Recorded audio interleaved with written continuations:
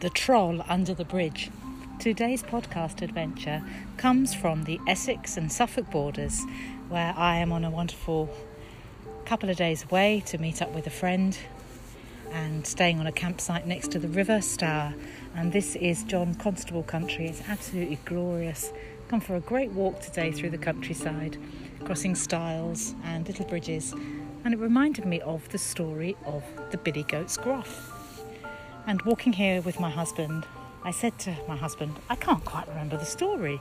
I can't actually remember what happened, other than that there was a troll who lived under the bridge and tried to scare the goats and to not allow them to cross. So I took some time when we'd arrived at our destination to reread the story.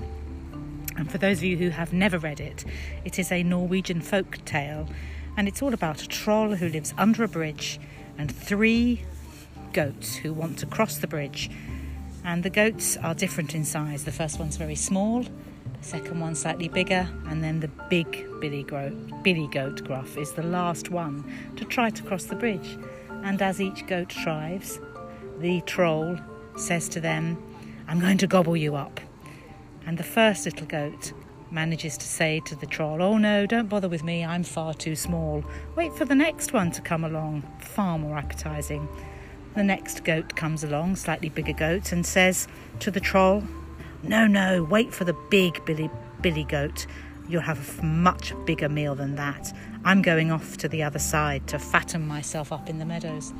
And sure enough, when the last goat comes along, the last big goat, when threatened by the troll, says, well, I have big horns and I'm going to poke out your eyes. And sure enough, that's what he does.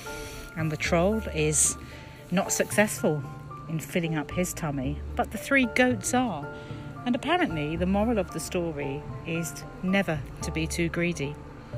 There are other suggestions that the story is all about the trolls that stop us from taking the steps we need, and those inner trolls that suggest to us that maybe we're not brave enough to try something new.